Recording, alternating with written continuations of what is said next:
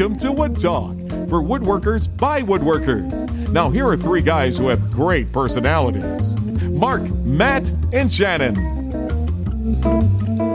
All right, let's get it going here. It is Wood Talk number 211, January 12th, 2015. On today's show, we're talking about pairing with Japanese chisels, dealing with overwhelming fear of sawdust piles, lumber checking, and wood plugs for stretched ears. That's right, I said stretched ears. That's a thing, in case you didn't know. All that and more coming up. But first, let's hear a quick word from our sponsors. Brusso has been making high-precision hardware here in the U.S. for over 20 years. When you spend weeks crafting that perfect box or cabinet, why would you use anything but the highest quality hardware? The entire line is available in brass and stainless steel at Brusso.com. And hey, while you're there, be sure to check out those new knife hinge installation templates. As a special offer for Wood Talk listeners, use the code WOODTALK at checkout for 10% off. And we'd also like to thank an individual, Nick Carruthers. Thank you so much for a generous donation, and you can make one too if you want to. Help us out with a little recurring donation in a small amount at woodtalkshow.com. You'll see the links over there in the side column, and that's always great. We appreciate that help muchly, and I think we should just jump right into the good stuff here, guys. What's on the bench? Let's do it. And okay. What's on my bench? Let me think. A lot of website stuff this past week, so I haven't honestly done very much.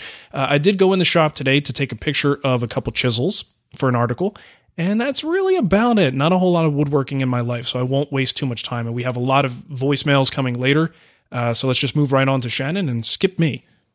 Well, I finished a project that I started 3 years ago. Hey-o! It was exciting. My Lord. Nice. It was a project that I started primarily just to demonstrate my joinery bench. So it's kind of stupid because the project itself really wasn't that big of a deal, but it walks you through everything from sawing parts to size to milling lumber to cutting dovetail joinery and grooves and everything using nothing but the joinery bench. And I started it, and a bunch of other projects came up. A shopper model came up. So it's kind of fun. I'm editing it now, and it's like footage from 2012, 2013, and 2014.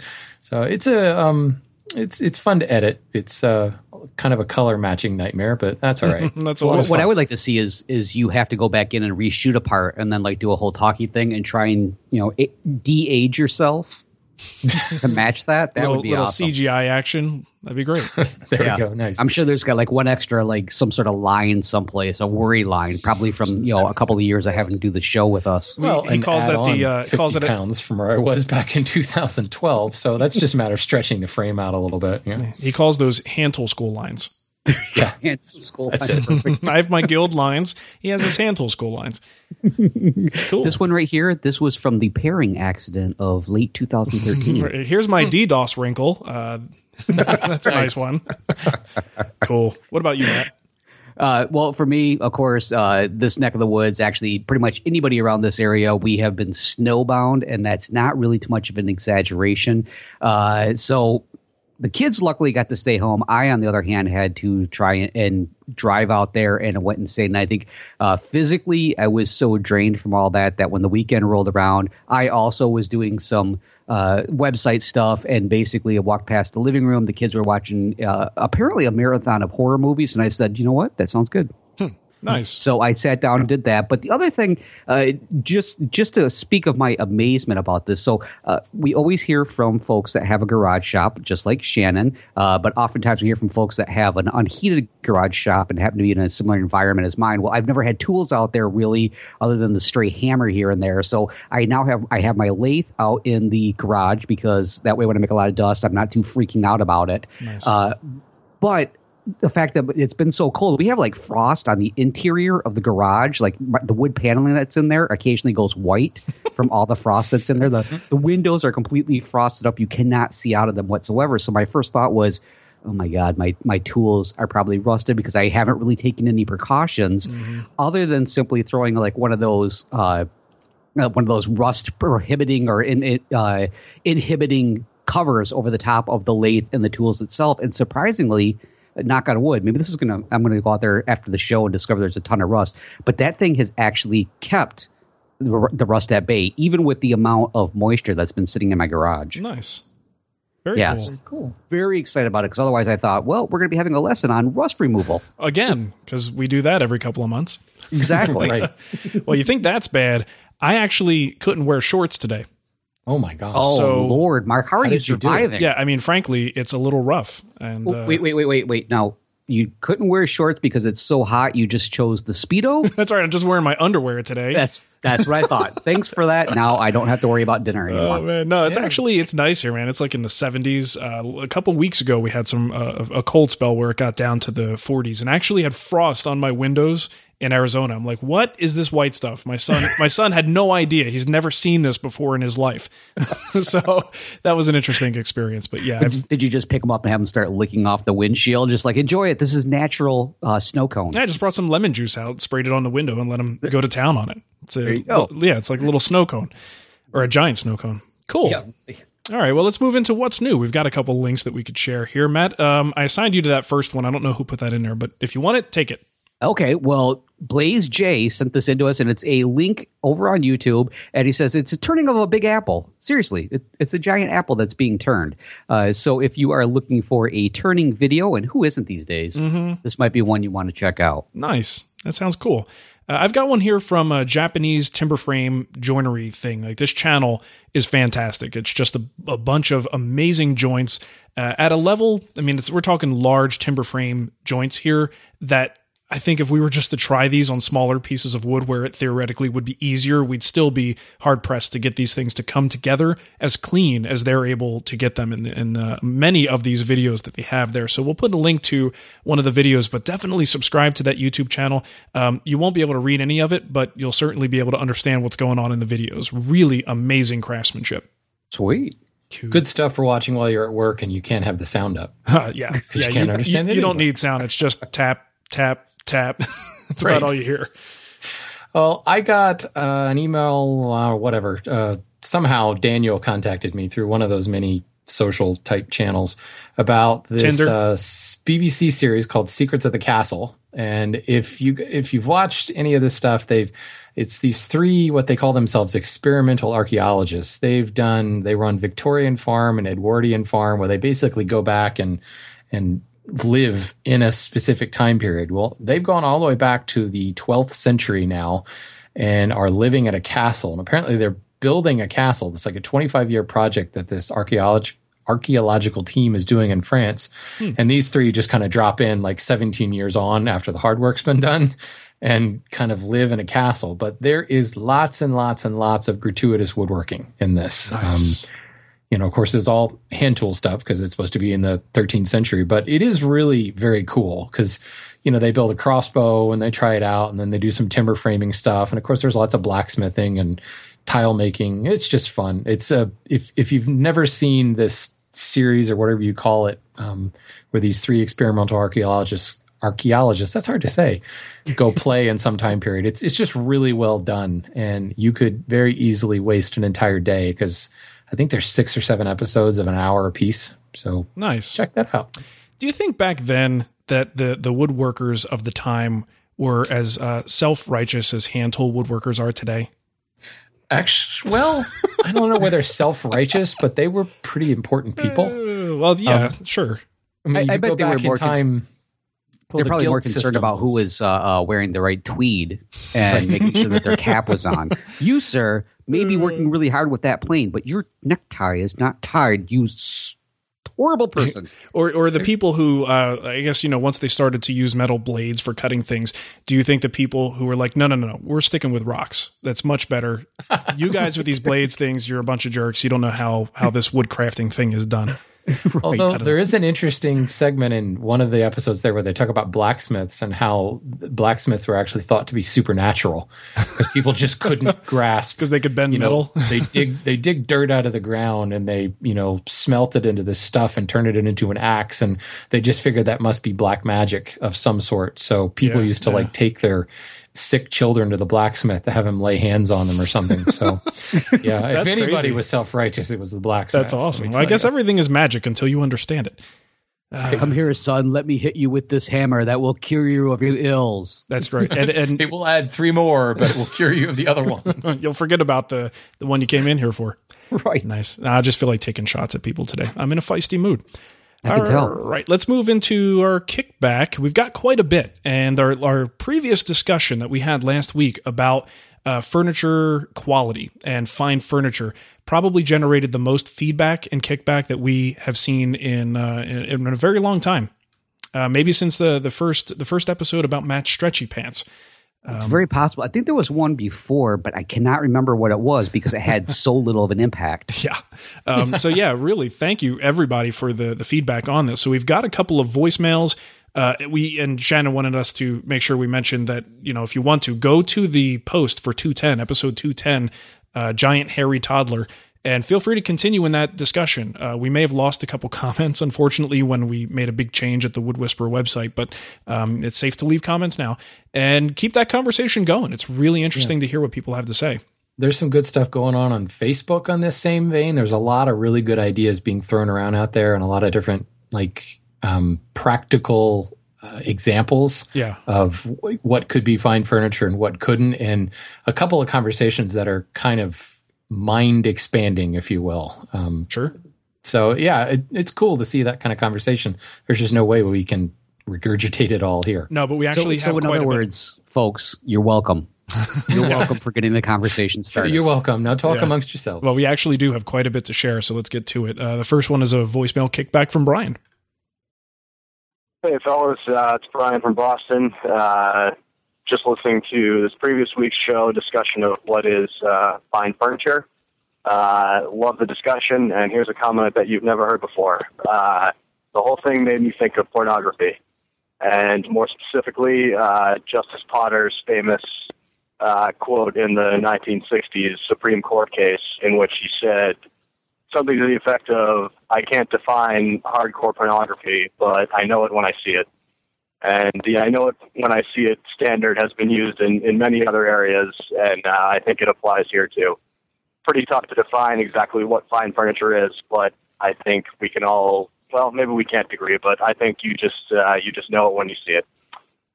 Anyway, just wanted to throw that 2 cents in there. Once again, love the show. Thanks a lot, guys. Bye. You know who else was able to identify pornography like that, like crazy? My mom. Every time she walked in, she's like, "That's porn." I'm like, "You're right this time." Yeah, I think moms have like a built-in porn detector that we all get to experience, us little dirty boys. That is actually really insightful. It is one of those things that you know it when you see it. The problem is we definitely don't all agree on what we know when we see it. What is hardcore porn and what isn't? That's true. I'd always point out, "Mom, this is the Sears catalog. Please settle down." Yeah, trying to bring it back to woodworking here, guys. Oh yes. Oh no. You should have played that then. Yeah, right. But going back to that seriously, it's definitely one of those beauties in the eye of the beholder. Sure. Yeah, and we got another kickback here from Michael. Christmas, I received Peter Korn's book on why we make things and why it's important. After reading it twice, I moved on to a book that he referenced often, Zen and the Art of Motorcycle Maintenance by Robert Pirsig. The book talks quite a lot about quality, but never says what it is. I think Pirsig puts it down best when he states, quality is a pre-intellectual reality. Shannon had talked about eating food with his friends. His friends have an educated palate, so they can taste the different seasonings in food. Well, he just knows that it tastes good. Students of wood are always looking at the construction and design of a chair in a restaurant, while the diner who sits in it just knows that it's comfortable. The more you know, the more crucial you are. There's no definition for fine furniture except that it brings happiness to the owner, whether it be made of 10-penny nails, pocket screws, or mortise and tenon joinery. A craftsman is one who makes something well just for the simple fact of making it well, regardless of the medium or fashion in which they make it. I really enjoy your show, guys. Keep it up, long-time listener, and I will continue listening. Thanks very much. Thanks for that, Michael. Good book, by the way. Zen and the Art of Motorcycle Maintenance. Mm-hmm. Very good book. I need to read that again. And I've got Peter Korn's book, but I don't think I've made it all the way through. That's a good book, too. But It is. Zen and the Art of Motorcycle Maintenance is better. Read that. Okay. I will do that. All right, where are we here? So that's the first 2 kickbacks. We got a couple more that we'll read. Just so many good points that people were making on this. We want to share them. Gerald wrote in. He says, because materials, construction methods, and styles are always changing, we have to look towards a definition that transcends these things. I think the ancient Roman architect Vitruvius, wasn't he on the Lego movie? I think you might be right there. Old definitely. wise guy, yeah. He said it best. Buildings and by extension furniture need to be three things: firmitas, utilitas, and venustas. Roughly translated, yes, roughly translated as durable, functional, and beautiful. The furniture from Target that Shannon talked about may be beautiful and functional, but it's not durable. Metal draw guides may be durable and functional, but not beautiful. Most modern studio art furniture in a museum may be durable and beautiful, but often not functional. You guys all kind of came to the conclusion, but here it is from an ancient dead guy, so that you know it's true. All right. Oh, cool. Well, I bet if those drawer guides, those metal drawer guides were made from a blacksmith turn of the century, like a couple centuries ago, they probably would have been like, oh my gosh, that guy is magical.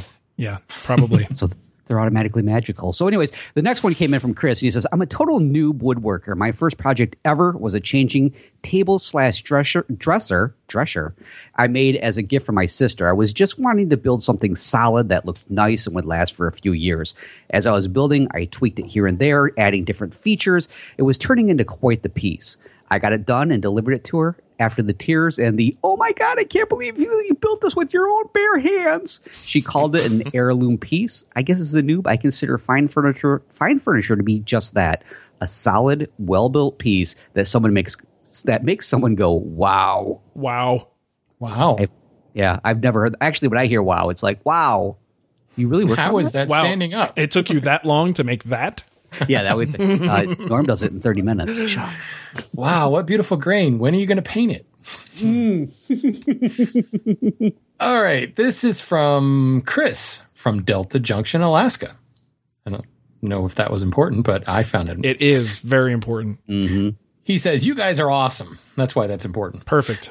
I wanted to add a comment on your discussion about what makes something fine furniture. For me, the golden rule would be something that stops being fine furniture when the cost or speed of production becomes one of the main concerns making the piece.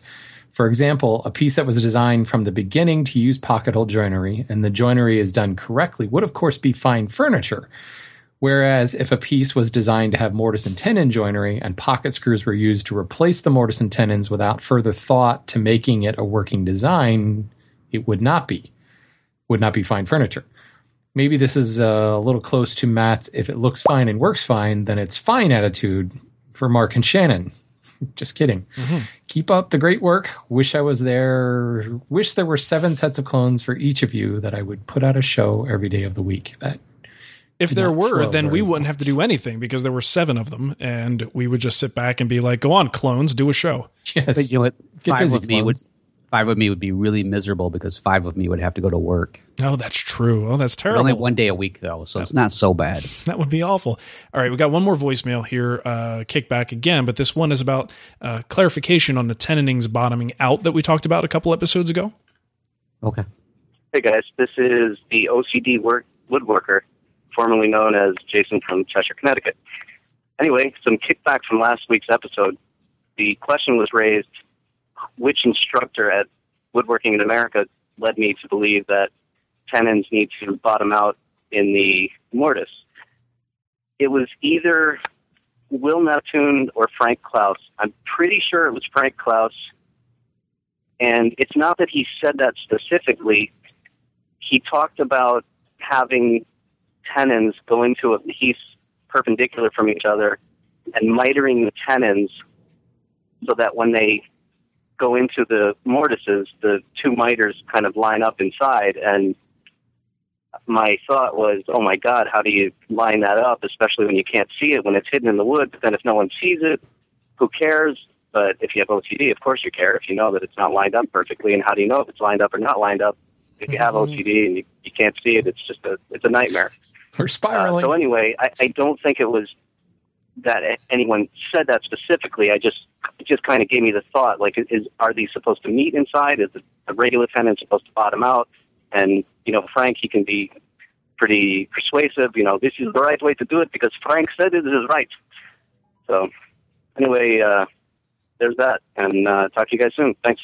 Cool. So I have a feeling that Jason's OCD kicked in when he needed to clarify us on what the clarification is. Yeah, I think so. For sure. All right, next one here is actually twofer. I'm going to read David's comment, but Jason from Smelly Gilroy also wrote in with a very similar recommendation. This is in reference to Todd's end grain table problem that we discussed last show, where he didn't want to see the end grain. David says, a solution could be to cut a small piece from each end of the tabletop and miter the offcut to the end grain using splines, biscuits, or dominoes for strength and stability, thus creating a wraparound effect similar to what's used when making the sides of a small box. The mitered piece need only be as long as the thickness of the board, so the overall effect would be that you've got a tabletop that sort of has the grain just flowing over the edge. No end grain would show. That's kind of cool. Good idea. That's a good idea. Yeah. It is. Yeah. And, you know, such a stupid, simple solution. I can't believe we didn't think of it. It is, but also it is a little bit tricky across end grain to get a miter that's that perfect, that you would actually have a nice continuous joint with no gaps. And especially that little piece that you get, that end grain piece that's going to be comprised of a couple of, you know, more narrower boards to make up that full width. That's a little bit tricky with all that end grain, but obviously it can be done. Cool idea, but definitely going to take a good lots of setup. tinted epoxy. There you go. That's always the secret to success. Yeah. Okay, let's move into our official voicemail questions here. Only one of them from I didn't understand his name, so I'm calling him Stretched Ears Guy. You'll see why in a second. Hello, this is Will in Stockton, California. I have stretched ears, and I'm considering making my own plugs, which are just round, basically dowels, but, there's a concave shape to them so they stay in your ears. And I was wondering what types of wood would be safe to use. I'd be touching my skin pretty much all of the time. And I imagine that I would leave them unfinished, but maybe there's something I should use to finish them. Also, one of my working books shows a mini lathe built on a drill press, and I'm wondering what your thoughts are on that. Thank you. Bye. All right, interesting question there. Now, here's the thing.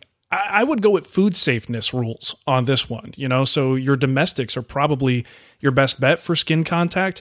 And, maple it seems to be one of the most, I guess if you want to call it inert kind of woods, like there just isn't much going on with hard maple. So my recommendation would be to stick with the stuff we know is safe for food contact, and maple would be a primary choice. And I wouldn't even finish it because you're going to get your earlobe juice on it.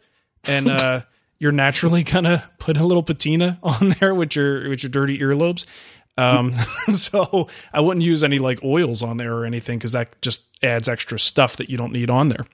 Well, when I originally, a couple of years ago, when I did the whole wooden ring video, I was contacted by somebody who was, interested in making wooden rings. And in the conversation, they were explaining that they also make these ear gauges that you would put in there, and they make them from wood. And they talked about that very specifically, that it's really cool to have these exotics, but oftentimes people might have a natural reaction to it. And I do believe they pretty much mirrored exactly what you said about, thinking about woods that have like a nut, so like a walnut or anything like that, may tend to suddenly discover certain allergies. Or I'm wondering also if woods that, like, especially like an oak that has like was it tannin? Isn't that the what we usually run into, especially with staining or something like that? There's an issue in there. Again, the oils and stuff, that it's amazing what you suddenly discover you're allergic to when you put them in the wrong places. I imagine which is why I would wonder. I mean, I agree with Mark on the the noble wood. Maple would be on the far right of the periodic table, and the noble gases column to be right up there with the blacksmiths. Hey, you're not the science nerd here. Back off.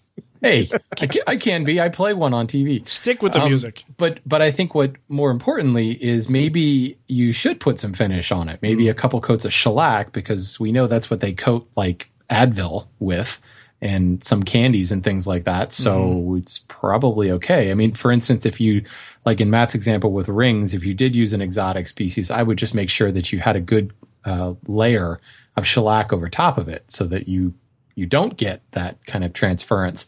You're still kind of playing with fire there, but I think if you do the whole belt and suspenders thing, choose a nice inert wood, and then put a couple coats of shellac on it, you should be even better off. Sure.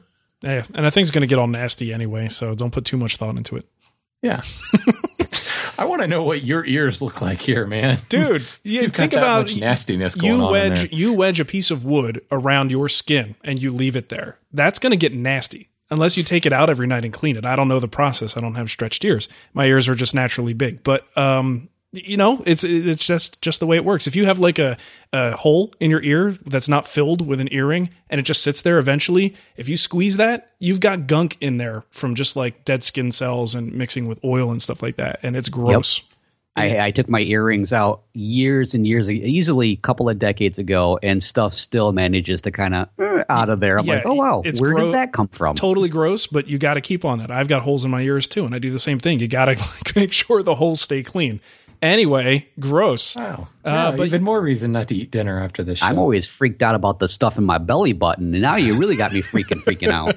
Well, I don't know if we helped Stretched Ears guy, but stay with the safer woods. I think it's a good bet. Now, what was this other thing about that's right. press lathe or something like that? You guys know what he's talking about? I haven't seen anything about that. They have like attachments for you to turn like vertically. You take your drill press and you essentially have like a tool rest type thing.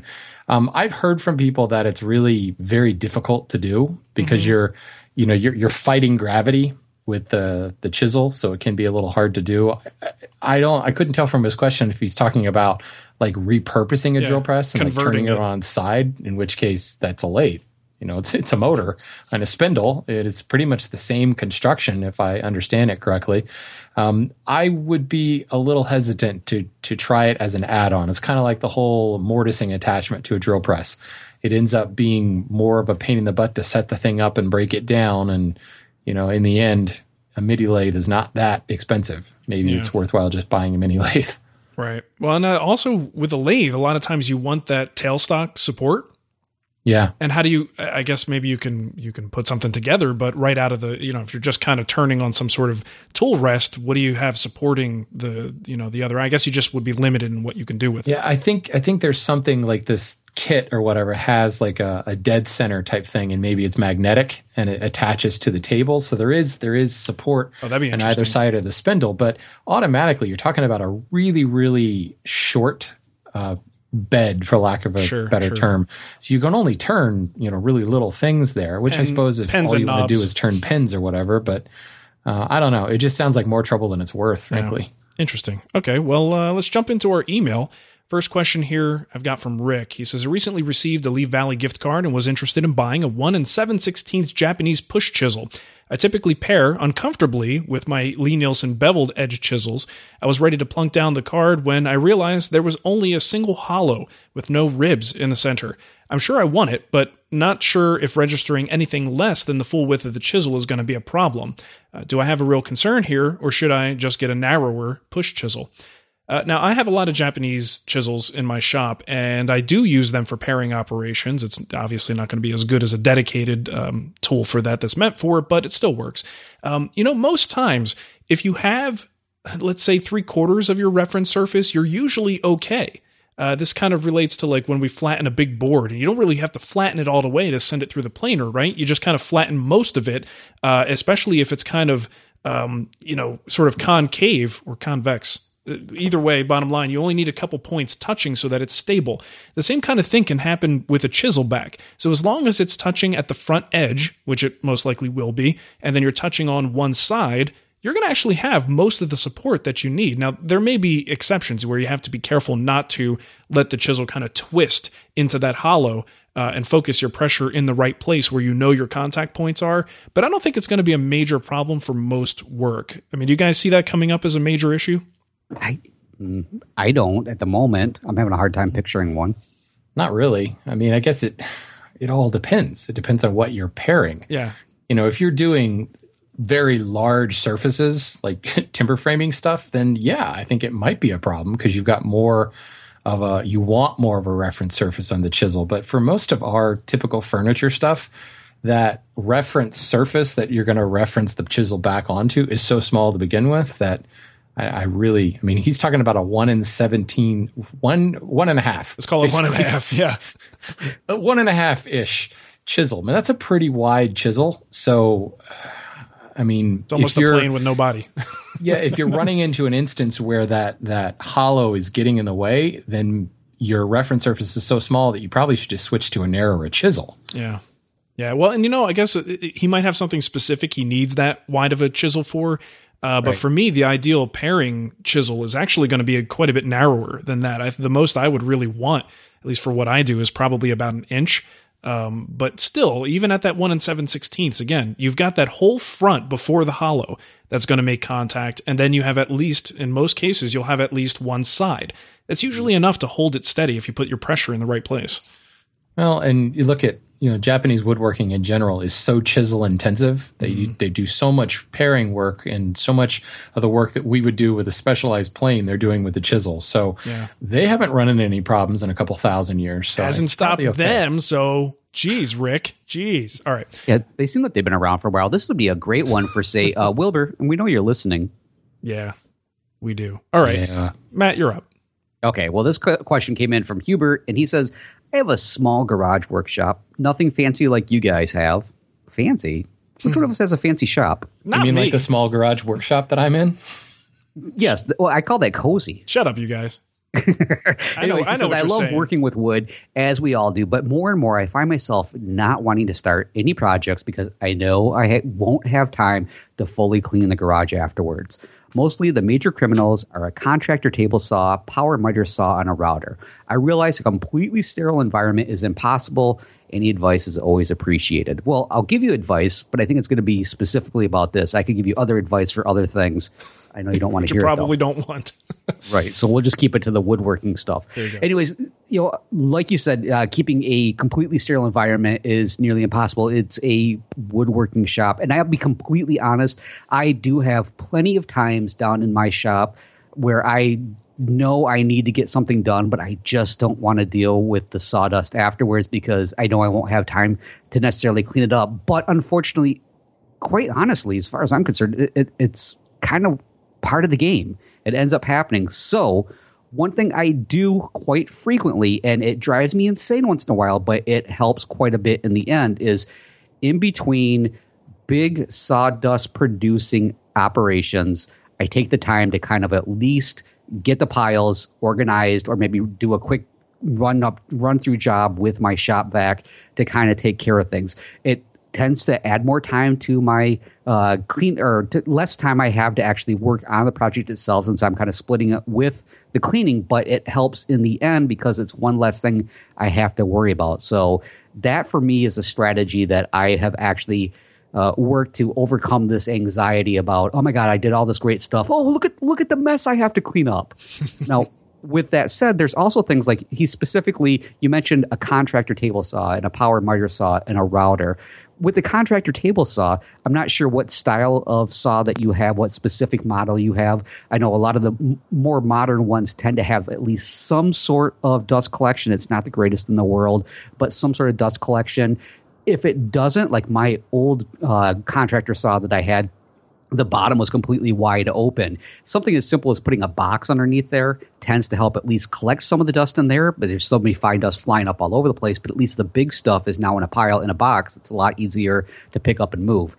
It also is really easy to kind of put a platform between the saw body itself and the base, and then attach like a hose. You can get those hose attachments, say like at a home center or something. Again, it doesn't eliminate all of the dust, but you might be surprised at how much less is now piling up on the floor around you. In fact, it's so much less that you could actually just sweep it up with a broom and get it taken care of in no time flat. The miter saw, I know that there's shrouds and stuff like that out there. Again, I don't know. In fact, if anything, the miter saw is one of the reasons why I really, really hate going in there, because even when I have my hose attached to it, it's still going all over the place to some degree or another. And the same thing with a router. But again, with those two saws, that's where my strategy of I get done making all my cuts with those or all my routing action, and I immediately clean up and I feel a little bit better about the situation. So unfortunately, it's just one of those things you have to learn to deal with. You know what? The fix here is a leaf blower. And as long as you don't really like your neighbors very much, open up the garage doors, blow it out, and blow it to the sides. I do have to say that's the one thing I love about having the lathe out in the garage is I have done that a couple of times. I'm like, this is so awesome. They'll never notice. They will never notice. Yeah. That's tough, though. If I can add one little thing that I've done, because I've run into this as well, is I have a a little broom that I have in the shop, and I just kind of go to the trouble of not picking it up, but just kind of sweeping it into a pile out of the way so that I'm not tracking it into the house, but it just keeps it under control. And a lot of times I'll leave the pile there, and it's one of those things where there's always a time where you've got 5 or 10 minutes and you just go into the shop and you're just happy to be in the shop. You're like looking around at the walls or funneling your tools or whatever. We've all done it. Don't judge. But if you've got that little pile of sawdust, you can go in and clean it up at a later date. But as long as it's not kind of everywhere, and you've done that little step to sweep it up in between things. Also, I might add, sweeping up the floor in between tasks is a good idea for when you have that blowout and that little chip falls on the floor that you could glue back in if only you could find it. Right. Having a recently swept floor is really helpful for finding that chip that you want to glue back in. So just keep a little broom nearby and sweep it into a pile, somewhere out of the way in between tasks. Well, and on the other side, speaking of brooms, don't discount the value of a really wide push broom, because at the end of the day, if you're trying to do a garage, you can get a full garage done in just a couple of sweeps up and down. And if you have a regular size broom, I know it sounds stupid and we're belaboring a point here, but if you have a smaller broom, it takes a long time. You're doing 4, 5, 6 times as many strokes with the broom to get the same surface area that a good push broom will do. So I love your idea, Shannon, to just kind of have a place that's okay to have a little bit of dust accumulate and just kind of push all the shavings and everything there. And then on the weekend or something, when you have time to clean it up, go clean it up. But a big push broom kind of consolidates everything and makes it a lot faster. Well, who else likes both? The problem with the big push broom is when you have a small shop like me, it can't get into the nooks and crannies. Yeah, that's true. In between the bench and, the saw bench or whatever. So I have both, and I use it to pull the little broom to pull it out of the holes and the cracks and things like that, and then the push broom to push it off to the end of the garage near the door. Right. Well, two things there, Shannon. What you need to do is get one of those wide brooms and then just put hinges on them so you can just swing it around to make it a smaller one and then snap it back out full size so you can still take advantage Project video. of the full width. That's mind-blowing, Matt. Someone should invent that. Hold on. The ShamWow guy could do that for totally. you. Don't release the show until I have a chance to get that patent taken care of. We're going to wait. Now, the other thing, though, I was thinking of is that Alex probably really appreciates Mount Sawdust also. Yeah, but we don't. Yes, and then his mom appreciates it when he comes in the house and then lays on the carpet. Right, there you go. Oh, I have this big pile of sawdust now in the living room. Thank you. Cool. Yeah. All right, this email comes from Tommy. I was recently given about 200 board feet of mahogany from a friend. Lucky. Yeah, lucky. The boards have been sitting in the basement of his house for 10 plus years from the previous owner who had just left them there. That guy's lucky too. Mm-hmm. After moving all the lumber out of his basement to mine, I noticed that a large majority of them are all starting to check, and I was curious if the end grain needed to be sealed. I made sure to keep them off the concrete floor to avoid moisture issues, so all the boards are sitting on a pallet. Also, the environment is not drastically different from his basement to mine. If anything, my basement could be a tad warmer. I figured if they were sitting in his basement for that long and there were no signs of checking, then sealing up the end grain shouldn't be an issue. Any thoughts? I chose this question because I hear this all day long, day in and day out, in my day job, my night job, everything. There seems to be, you get a lot of these questions or statements on the forum. I just lucked into, or I was given such and such, and it's been in his barn or his shop or whatever for 20 plus years, so it's really stable. That is such a myth. Wood does not get more stable as it gets older. Wood will always move. Wood is constantly picking up and dumping moisture. If you kiln dry wood, it will be more stable than air dry wood just because of the hardening of the fibers that happens when you get it down that low. Wood will not, unless you live where Mark is, wood will not naturally go to 6 to 8% moisture in most of the world. Unless you're in a really, really dry climate, it usually stops around 8 to 10%. In my world, 11% is about ambient. All of the wood in my shop will eventually end up around 11%. When you force it to go lower than that by kiln drying it, the fibers harden. So therefore, the wood is a little bit more stable, but it will continually pick up and dump moisture as the climate changes. So we don't know whether this was air dried or kiln dried mahogany, and it doesn't really matter because just because it's been sitting there for 10 years, yeah, it's stable because it's been in that environment for 10 years, assuming a pretty constant environment in a basement. But if you move it, it's gonna it's going to change, and if he says his basement is a tad warmer, well, that probably means there's a higher moisture content too. So it's inevitable that something's going to change. And I think anytime you don't anticipate using a board anytime soon, if you're just going to stick it in storage, I definitely think you should seal the ends. It's just, well, think about it. How much time does it take as compared to the potential of losing a really valuable piece of mahogany? So this whole idea that, it's been there forever and it's stable is just BS. Wood will always continue to move, and you should always think about that. And if necessary, when you move it into the new shop, seal the ends, stack and sticker it, and let it come into equilibrium with its new environment. Even though you may think it's the same, maybe you've even taken moisture and temperature readings and averaged it out over the last 6 months, especially if you're an OCD woodworker. It doesn't matter. You've changed it. It changed the environment when you stuck it in the car and you drove it back to your house. It's just belt and suspenders. Stack and sticker and seal those ends for a while, and you'll always end up happier. And step 3 is send a few boards to the Wood Talk boys. There you go. Absolutely. I mean, you lucked into it. Why shouldn't we luck into it? Pay it forward, dude. Let's go. All right. Speaking of paying forward, you can support the show if you want to with a recurring donation. Just go to woodtalkshow.com, look over in the side column, and you should see a couple of links there to help you out with that. And you can also get a Wood Talk t-shirt at twwstore.com, or you could even leave us a review. This one isn't painful at all. It doesn't cost you anything. You just go to the iTunes store, click on ratings and reviews, and if you want, give us that nice 5-star rating, just like Jeff in Oregon and Drew1790 did. Drew had some things to say. He said, entertaining and informative. Even if you have no idea how to cut half-blind dovetails, you'll enjoy the host's witty banter and helpful tips. These guys certainly know what they're talking about, and also how to put on a well-thought-out show. Now, I'll agree with the well-thought-out show part. I'm not so sure about knowing what we're talking about. We kind of just make it up as we go. Yeah, pretty much. In fact, we're making this part up right now, too. Exactly. So, Matt, how about you make up some contact info, and we can pretend to get out of here. All right. Hey, folks, do you have comments, questions, or topic suggestions? Perhaps you want to continue that what is fine furniture discussion. You know what? There's several different ways to contact us. Actually, that fine furniture one, listen for one of the last things I'm going to mention. That's where you can contact us. Anyways, you have several different ways to contact us. Leave us a voicemail on Skype. Our username is Wood Talk Online. Call our voicemail line at 623-242-5180. Email us at kickback@woodtalkshow.com, or leave us a comment on our Wood Talk Facebook page. And if you're ever looking for the show notes or downloads from today's shows or previous episodes, and this is where you're going to be able to continue the conversation about fine woodworking, you're going to find those over at woodtalkshow.com. Very nice. All right. Well, thank you for listening, everybody, and we'll catch you next time. Yeah, maybe. Hey everyone, Mark here. I've got a little favor to ask. We're running an anonymous survey to help better match our show with potential advertisers. Yeah, no one loves advertising, but this survey is going to prevent us from running ads for knitting suppliers and stretchy pants manufacturers.